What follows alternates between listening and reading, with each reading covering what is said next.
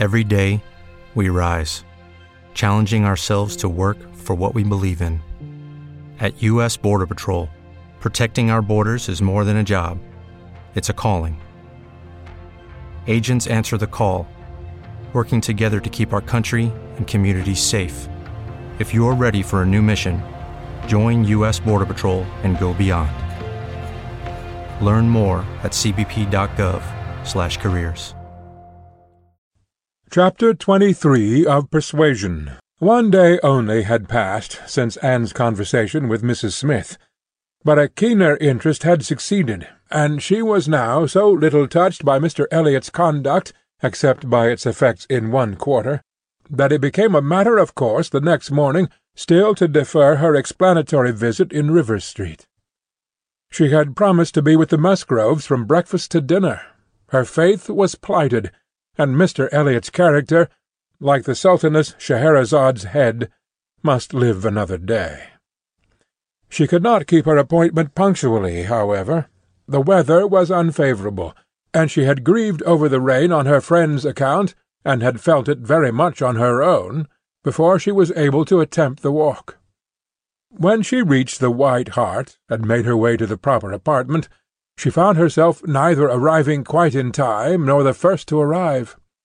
The party before her were Mrs. Musgrove, talking to Mrs. Croft, and Captain Harville to Captain Wentworth, and she immediately heard that Mary and Henrietta, too impatient to wait, had gone out the moment it had cleared, but would be back again soon, and that the strictest injunctions had been left with Mrs. Musgrove to keep her there till they returned. She had only to submit, sit down, be outwardly composed, and feel herself plunged at once in all the agitations which she had merely laid her account of tasting a little before the morning closed. There was no delay, no waste of time. She was deep in the happiness of such misery, or the misery of such happiness, instantly. 2 minutes after her entering the room, Captain Wentworth said, "We will write the letter we were talking of, Harville, now, if you give me materials." Materials were at hand on a separate table. He went to it, and, nearly turning his back to them all, was engrossed by writing. Mrs. Musgrove was giving Mrs. Croft a history of her eldest daughter's engagement, and just in that inconvenient tone of voice which was perfectly audible while it pretended to be a whisper. Anne felt that she did not belong to the conversation, and yet, as Captain Harville seemed thoughtful and not disposed to talk, she could not avoid hearing many undesirable particulars, such as how Mr. Musgrove and my brother Hayter had met again and again to talk it over, what my brother Hayter had said one day, and what Mr. Musgrove had proposed the next, and what had occurred to my sister Hayter, and what the young people had wished, and what I said at first I could never consent to, but was afterward persuaded to think might do very well. And a great deal in the same style of open-hearted communication. Minutiae, which, even with every advantage of taste and delicacy, which good Mrs. Musgrove could not give, could be properly interesting only to the principals. Mrs. Croft was attending with great good humour, and whenever she spoke at all, it was very sensibly. Anne hoped the gentlemen might each be too much self-occupied to hear. "And so, ma'am, all these things considered," said Mrs. Musgrove in a powerful whisper, "though we could have wished it different, yet altogether we did not think it fair to stand out any longer, for Charles Hayter was quite wild about it, and Henrietta was pretty near as bad, and so we thought they had better marry at once and make the best of it, as many others have done before them. At any rate, said I, it will be better than a long engagement." "That is precisely what I was going to observe," cried Mrs. Croft. "I would rather have young people settle on a small income at once, and have to struggle with a few difficulties together, than be involved in a long engagement. I always think that no mutual—" "Oh, dear Mrs. Croft," cried Mrs. Musgrove, unable to let her finish her speech, "there is nothing I so abominate for young people as a long engagement. It is what I always protested against for my children. It is all very well, I used to say, for young people to be engaged, if there is a certainty of their being able to marry in 6 months, or even in 12, but a long engagement—" "Yes, dear ma'am," said Mrs. Croft. "or an uncertain engagement, an engagement which may be long. To begin without knowing that, at such a time, will be the means of marrying.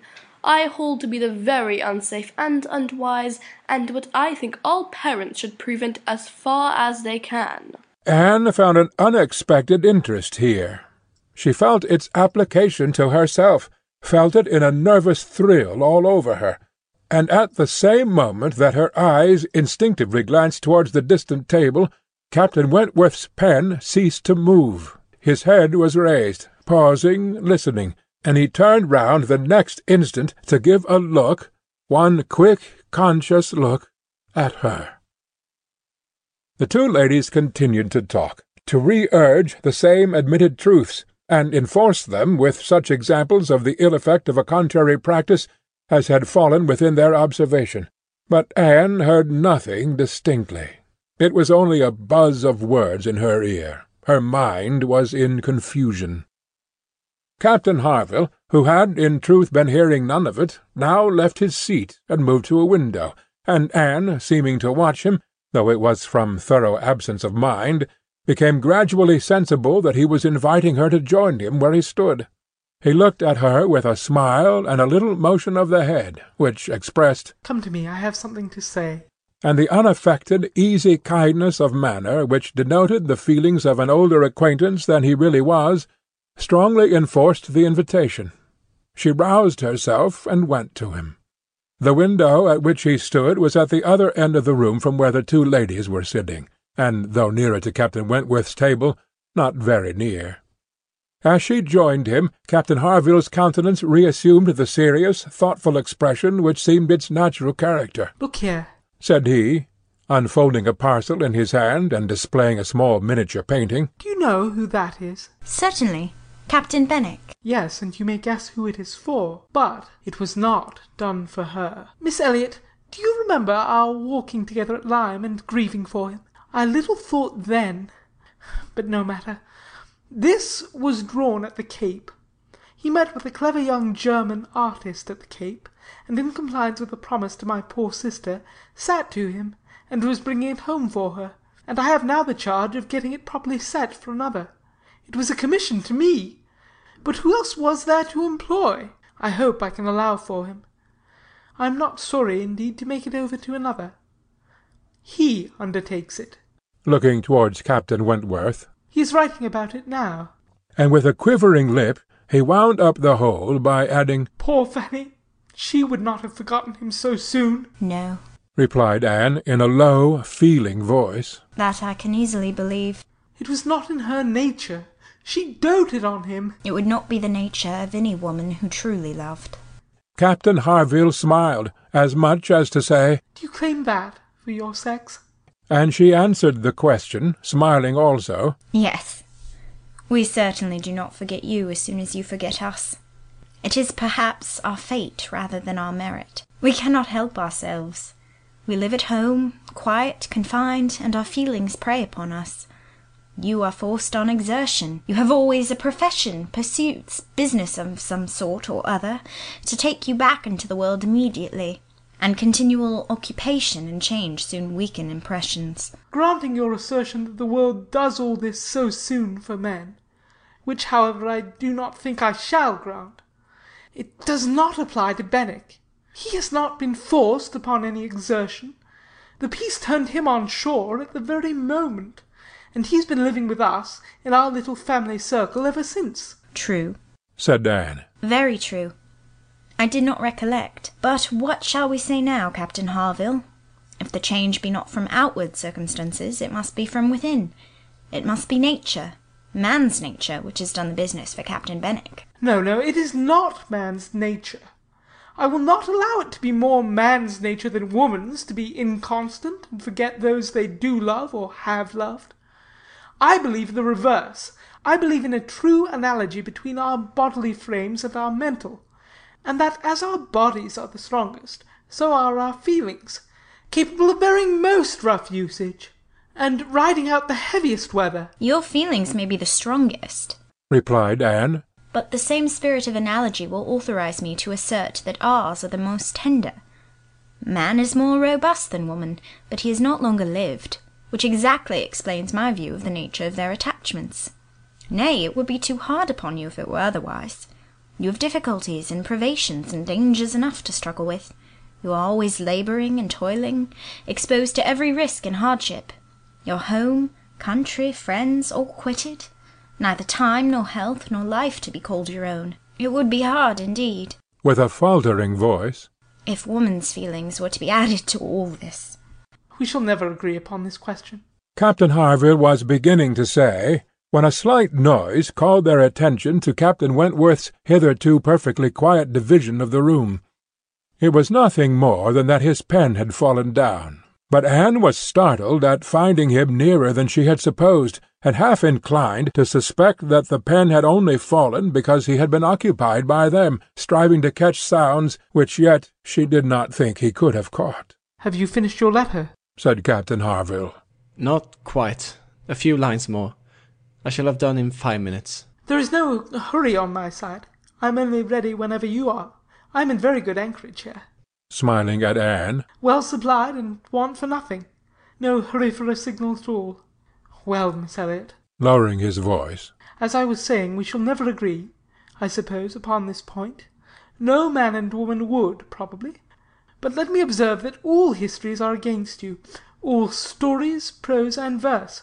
If I had such a memory as Benwick, I could bring you 50 quotations in a moment on my side of the argument. And I do not think I ever opened a book in my life which had not something to say upon woman's inconstancy.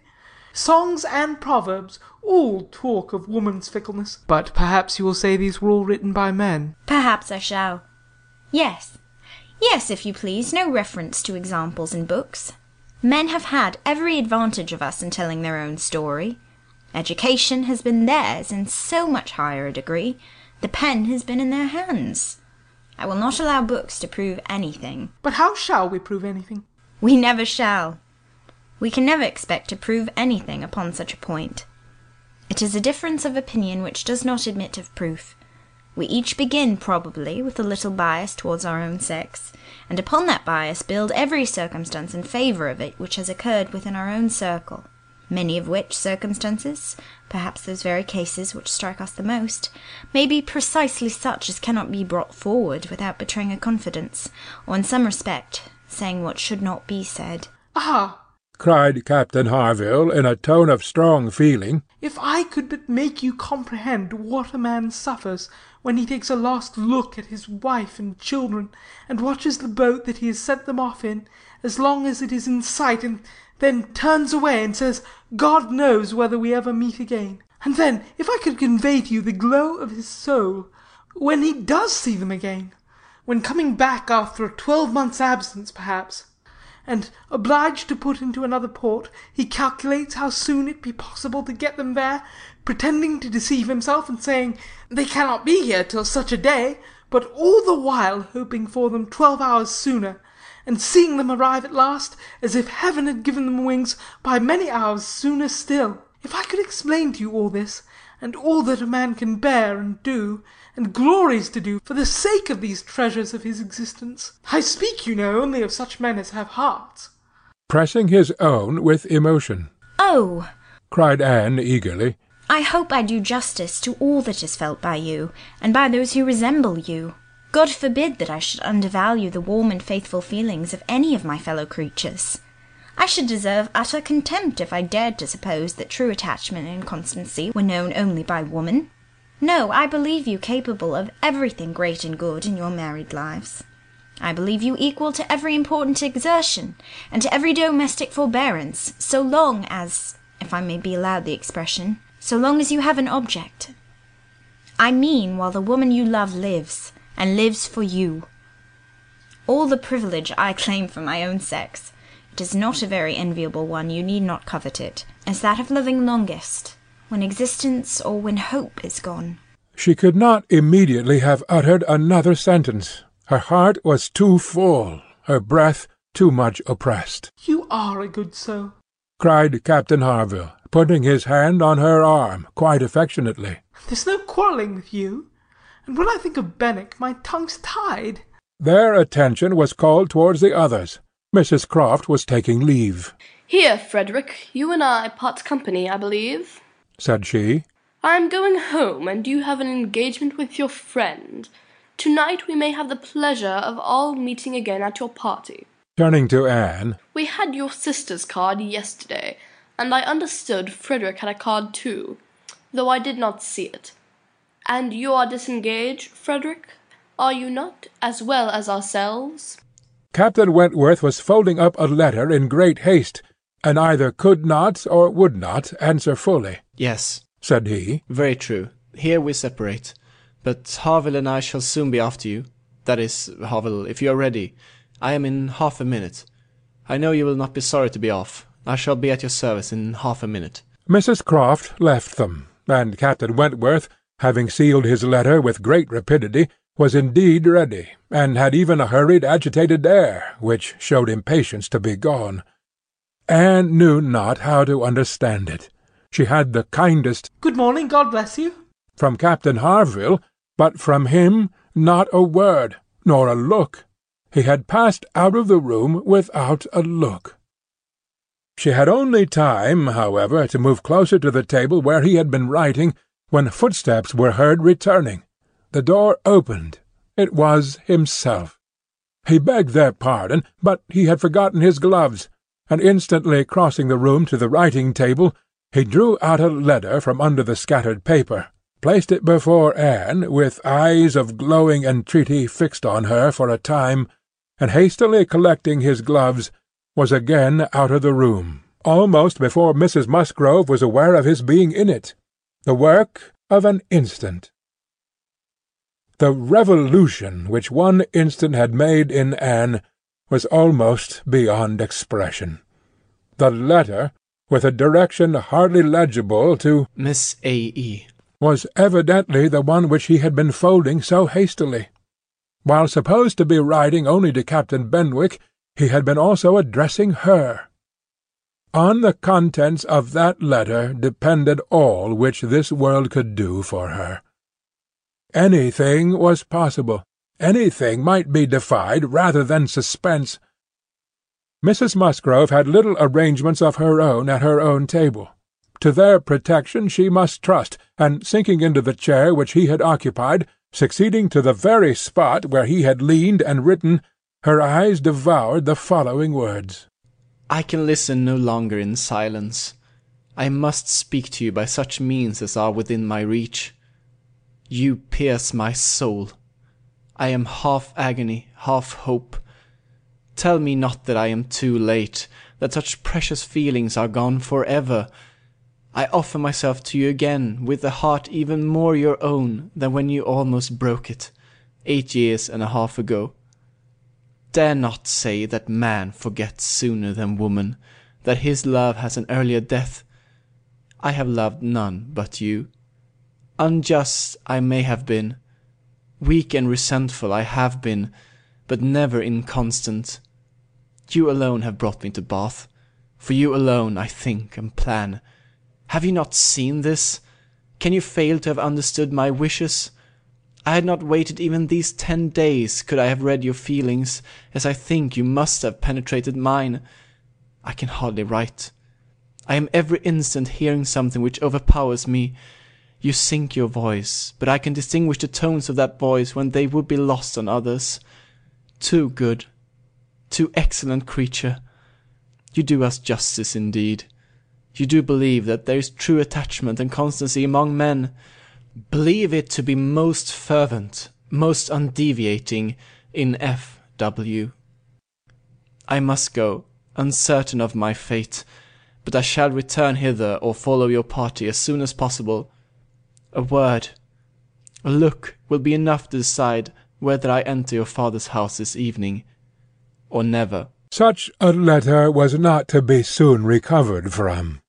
Half an hour's solitude and reflection might have tranquillized her, but the 10 minutes only which now passed before she was interrupted, with all the restraints of her situation, could do nothing towards tranquillity. Every moment rather brought fresh agitation. It was overpowering happiness, and before she was beyond the first stage of full sensation, Charles, Mary, and Henrietta all came in. The absolute necessity of seeming like herself produced then an immediate struggle. But after a while she could do no more. She began not to understand a word they said, and was obliged to plead indisposition and excuse herself. They could then see that she looked very ill, were shocked and concerned, and would not stir without her for the world. This was dreadful. Would they only have gone away and left her in the quiet possession of that room, it would have been her cure. But to have them all standing or waiting around her was distracting, and in desperation she said she would go home. "By all means, my dear," cried Mrs. Musgrove. "go home directly, and take care of yourself, that you may be fit for the evening. I wish Sarah was here to doctor you, but I am no doctor myself. Charles, ring and order a chair. She must not walk." But the chair would never do. Worse than all, to lose the possibility of speaking 2 words to Captain Wentworth in the course of her quiet, solitary progress up the town, and she felt almost certain of meeting him, could not be borne. The chair was earnestly protested against, and Mrs. Musgrove, who thought only of one sort of illness, having assured herself with some anxiety that there had been no fall in the case, that Anne had not at any time lately slipped down and got a blow on her head, that she was perfectly convinced of having had no fall, could part with her cheerfully and depend on finding her better at night. Anxious to omit no possible precaution, Anne struggled, and said, "I'm afraid, ma'am, that it is not perfectly understood. Pray be so good as to mention to the other gentlemen that we hope to see your whole party this evening. I'm afraid there has been some mistake, and I wish you particularly to assure Captain Harville and Captain Wentworth that we hope to see them both." "Oh, my dear, it is quite understood. I give you my word. Captain Harville has no thought but of going." "Do you think so? But I'm afraid, and I should be so very sorry. Will you promise me to mention it when you see them again? You will see them both this morning, I dare say. Do promise me." "To be sure I will, if you wish it. Charles, if you see Captain Harville anywhere, remember to give him Miss Anne's message. But indeed, my dear, you need not be uneasy. Captain Harville holds himself quite engaged, I'll answer for it. And Captain Wentworth the same, I dare say." Anne could do no more, but her heart prophesied some mischance to damp the perfection of her felicity. It could not be very lasting, however. Even if he did not come to Camden Place himself, it would be in her power to send an intelligible sentence by Captain Harville. Another momentary vexation occurred. Charles, in his real concern and good nature, would go home with her. There was no preventing him. This was almost cruel. But she could not be long ungrateful. He was sacrificing an engagement at a gunsmith's to be of use to her, and she set off with him, with no feeling but gratitude apparent. They were on Union Street, when a quicker step behind, a something of familiar sound, gave her 2 moments' preparation for the sight of Captain Wentworth.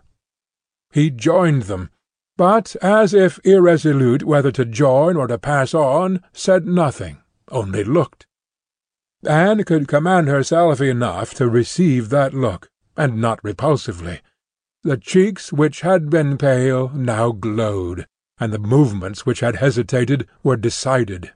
He walked by her side. Presently, struck by a sudden thought, Charles said, "Captain Wentworth, which way are you going? Only to Gay Street, or farther up the town?" "I hardly know," replied Captain Wentworth, surprised. "Are you going as high as Belmont? Are you going near Camden Place? Because, if you are, I shall have no scruple in asking you to take my place, and give Anne your arm to her father's door. She is rather done for this morning, and must not go so far without help, and I ought to be at that fellow's in the market-place. He promised me the sight of a capital gun he is just going to send off, said he would keep it unpacked to the last possible moment that I might see it, and if I do not turn back now I have no chance. By his description, a good deal like the second-size double barrel of mine, which you shot with one day round Winthrop." There could not be an objection. There could be only the most proper alacrity, a most obliging compliance for public view, and smiles reigned in and spirits dancing in private rapture. In half a minute Charles was at the bottom of Union Street again, and the other 2 proceeding together. and soon words enough had passed between them to decide their direction towards the comparatively quiet and retired gravel-walk, where the power of conversation would make the present hour a blessing indeed, and prepare it for all the immortality which the happiest recollections of their own future lives could bestow. There they exchanged again those feelings and those promises which had once before seemed to secure everything, but which had been followed by so many, many years of division and estrangement. There they returned again into the past, more exquisitely happy, perhaps, in their reunion than when it had been first projected, more tender, more tried, more fixed in a knowledge of each other's character, truth, and attachment, more equal to act, more justified in acting. And there, as they slowly paced the gradual ascent, heedless of every group around them, seeing neither sauntering politicians, bustling housekeepers, flirting girls, nor nursery-maids and children, they could indulge in those retrospections and acknowledgments, and especially in those explanations of what had directly preceded the present moment, which were so poignant and so ceaseless in interest. All the little variations of the last week were gone through, and of yesterday and to-day there could scarcely be an end. She had not mistaken him. Jealousy of Mr. Elliot had been the retarding weight, the doubt, the torment. That had begun to operate in the very hour of first meeting her in Bath, that had returned, after a short suspension, to ruin the concert, and that had influenced him in everything he had said and done, or omitted to say and do, in the last 24 hours. It had been gradually yielding to the better hopes which her looks, or words, or actions occasionally encouraged. It had been vanquished at last by those sentiments and those tones which had reached him while she talked with Captain Harville, and under the irresistible governance of which he had seized a sheet of paper and poured out his feelings. Of what he had then written, nothing was to be retracted or qualified. He persisted in having loved none but her. She had never been supplanted. He never even believed himself to see her equal.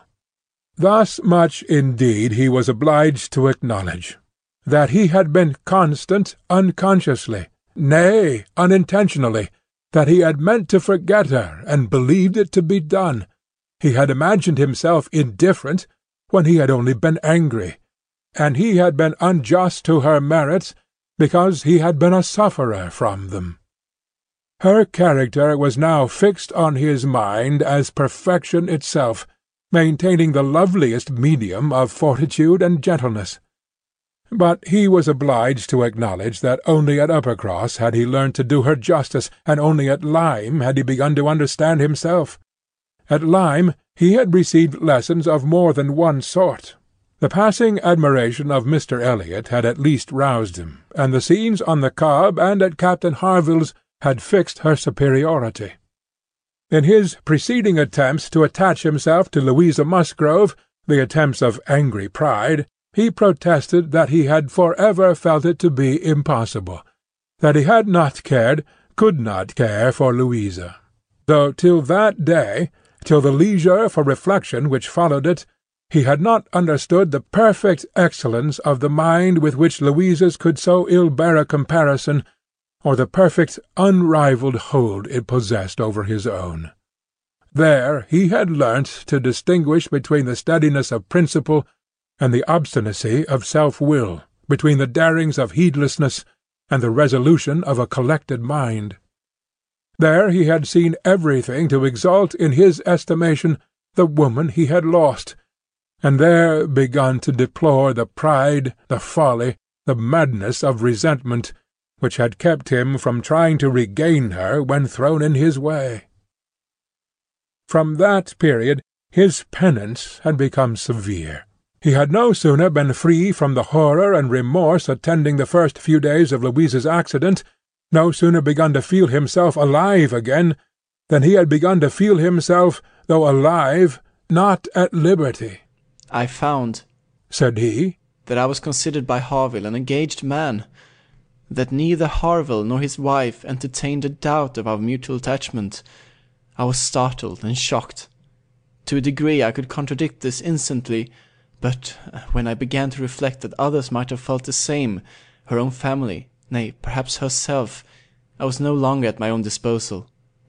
I was hers in honour if she wished it. I had been unguarded. I had not thought seriously on this subject before. I had not considered that my excessive intimacy must have its danger of ill consequence in many ways, and that I had no right to be trying whether I could attach myself to either of the girls, at the risk of raising even an unpleasant report, were there no other ill effects. I had been grossly wrong, and must abide the consequences. He found too late, in short, that he had entangled himself, and that precisely as he became fully satisfied of his not caring for Louisa at all, he must regard himself as bound to her, if her sentiments for him were what the Harvilles supposed. It determined him to leave Lyme, and await her complete recovery elsewhere. He would gladly weaken, by any fair means, whatever feelings or speculations concerning him might exist, and he went therefore to his brother's, meaning after a while to return to Kellynch, and act as circumstances might require. I was 6 weeks with Edward, said he, and saw him happy. I could have no other pleasure. I deserved none. He inquired after you very particularly, asked even if you were personally altered, little suspecting that to my eye you could never alter. Anne smiled and let it pass. It was too pleasing a blunder for a reproach. It is something for a woman to be assured, in her 28th year, that she has not lost one charm of earlier youth, but the value of such homage was inexpressibly increased to Anne by comparing it with former words, and feeling it to be the result, not the cause, of a revival of his warm attachment. He had remained in Shropshire, lamenting the blindness of his own pride and the blunders of his own calculations, till at once released from Louisa by the astonishing and felicitous intelligence of her engagement with Benwick. Here, said he, ended the worst of my state, for now I could at least put myself in the way of happiness. I could exert myself, I could do something. But to be waiting so long in inaction, and waiting only for evil, had been dreadful. Within the first 5 minutes I said, I will be at Bath on Wednesday, and I was. Was it unpardonable to think it worth my while to come, and to arrive with some degree of hope? You were single. It was possible that you might retain the feelings of the past, as I did, and one encouragement happened to be mine. I could never doubt that you would be loved and sought by others, but I knew to a certainty that you had refused one man, at least, of better pretensions than myself, and I could not help often saying, was this for me? Their first meeting in Milsom Street afforded much to be said, but the concert still more. That evening seemed to be made up of exquisite moments. The moment of her stepping forward in the octagon room to speak to him, the moment of Mr. Elliot's appearing and tearing her away, and 1 or 2 subsequent moments, marked by returning hope or increasing despondency, were dwelt on with energy. To see you, cried he, in the midst of those who could not be my well-wishers, to see your cousin close by, conversing and smiling, and feel all the horrible eligibilities and proprieties of the match, to consider it as a certain wish of every being who could hope to influence you, even if your own feelings were reluctant or indifferent, to consider what powerful support would be his. Was it not enough to make the fool of me, which I appeared? How could I look on without agony?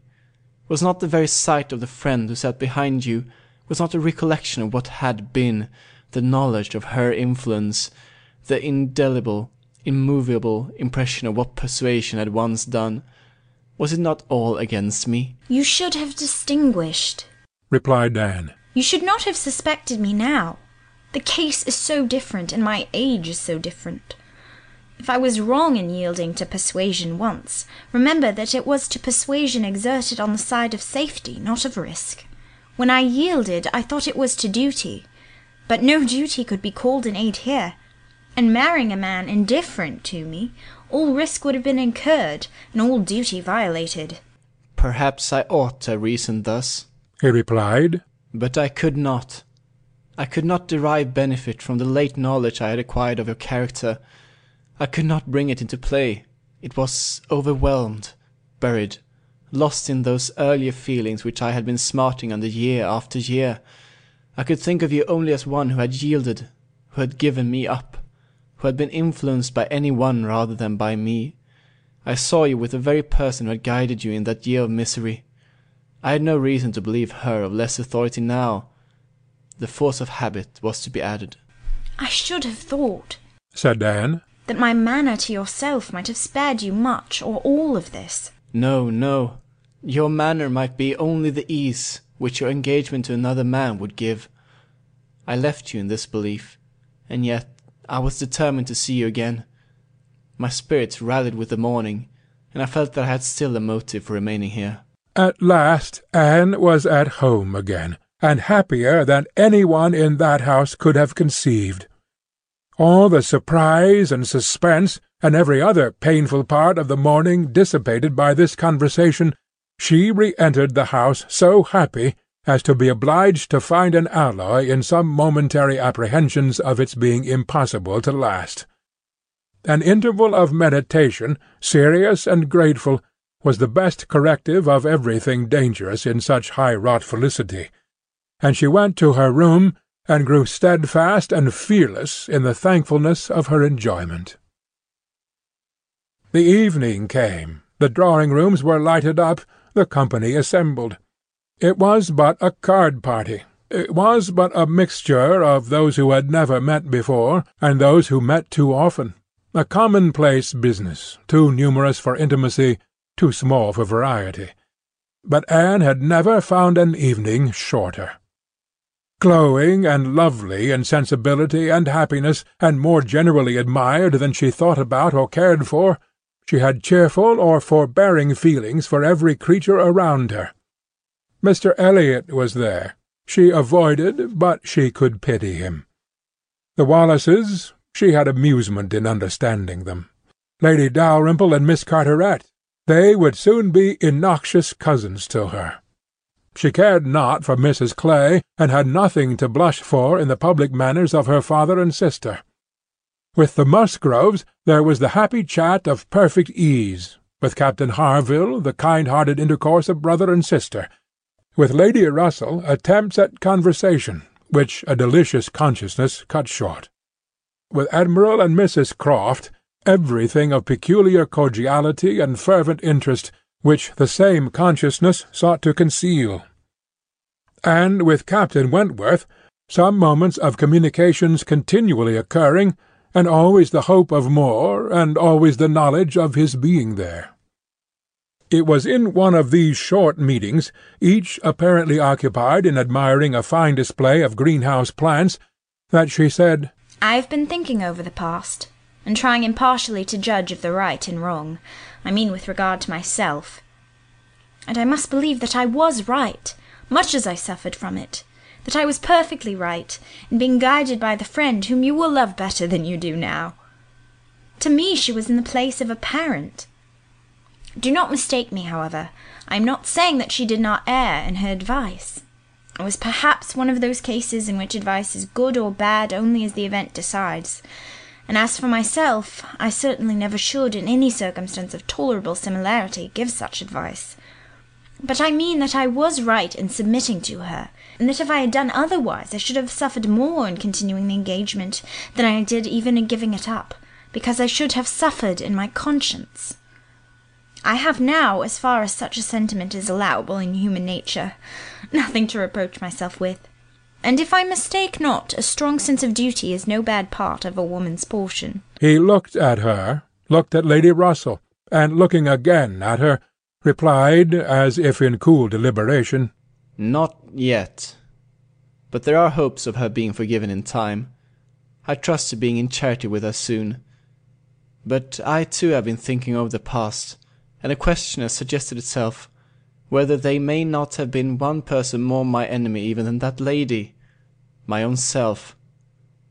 Tell me if, when I returned to England in the year 8, with a few £1,000, and was posted into Laconia, if I had then written to you, would you have answered my letter?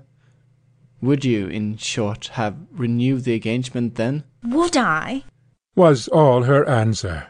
But the accent was decisive enough. Good God! He cried. You would! It is not that I did not think of it, or desire it, as what could alone crown all my other success, but I was proud, too proud to ask again. I did not understand you. I shut my eyes and would not understand you, or do you justice. This is a recollection which ought to make me forgive everyone sooner than myself. 6 years of separation and suffering might have been spared. It is a sort of pain, too, which is new to me. I have been used to the gratification of believing myself to earn every blessing that I enjoyed. I have valued myself on honourable toils and just rewards, like other great men under reverses. He added, with a smile, I must endeavour to subdue my mind to my fortune. I must learn to brook. End of chapter 23 of Persuasion.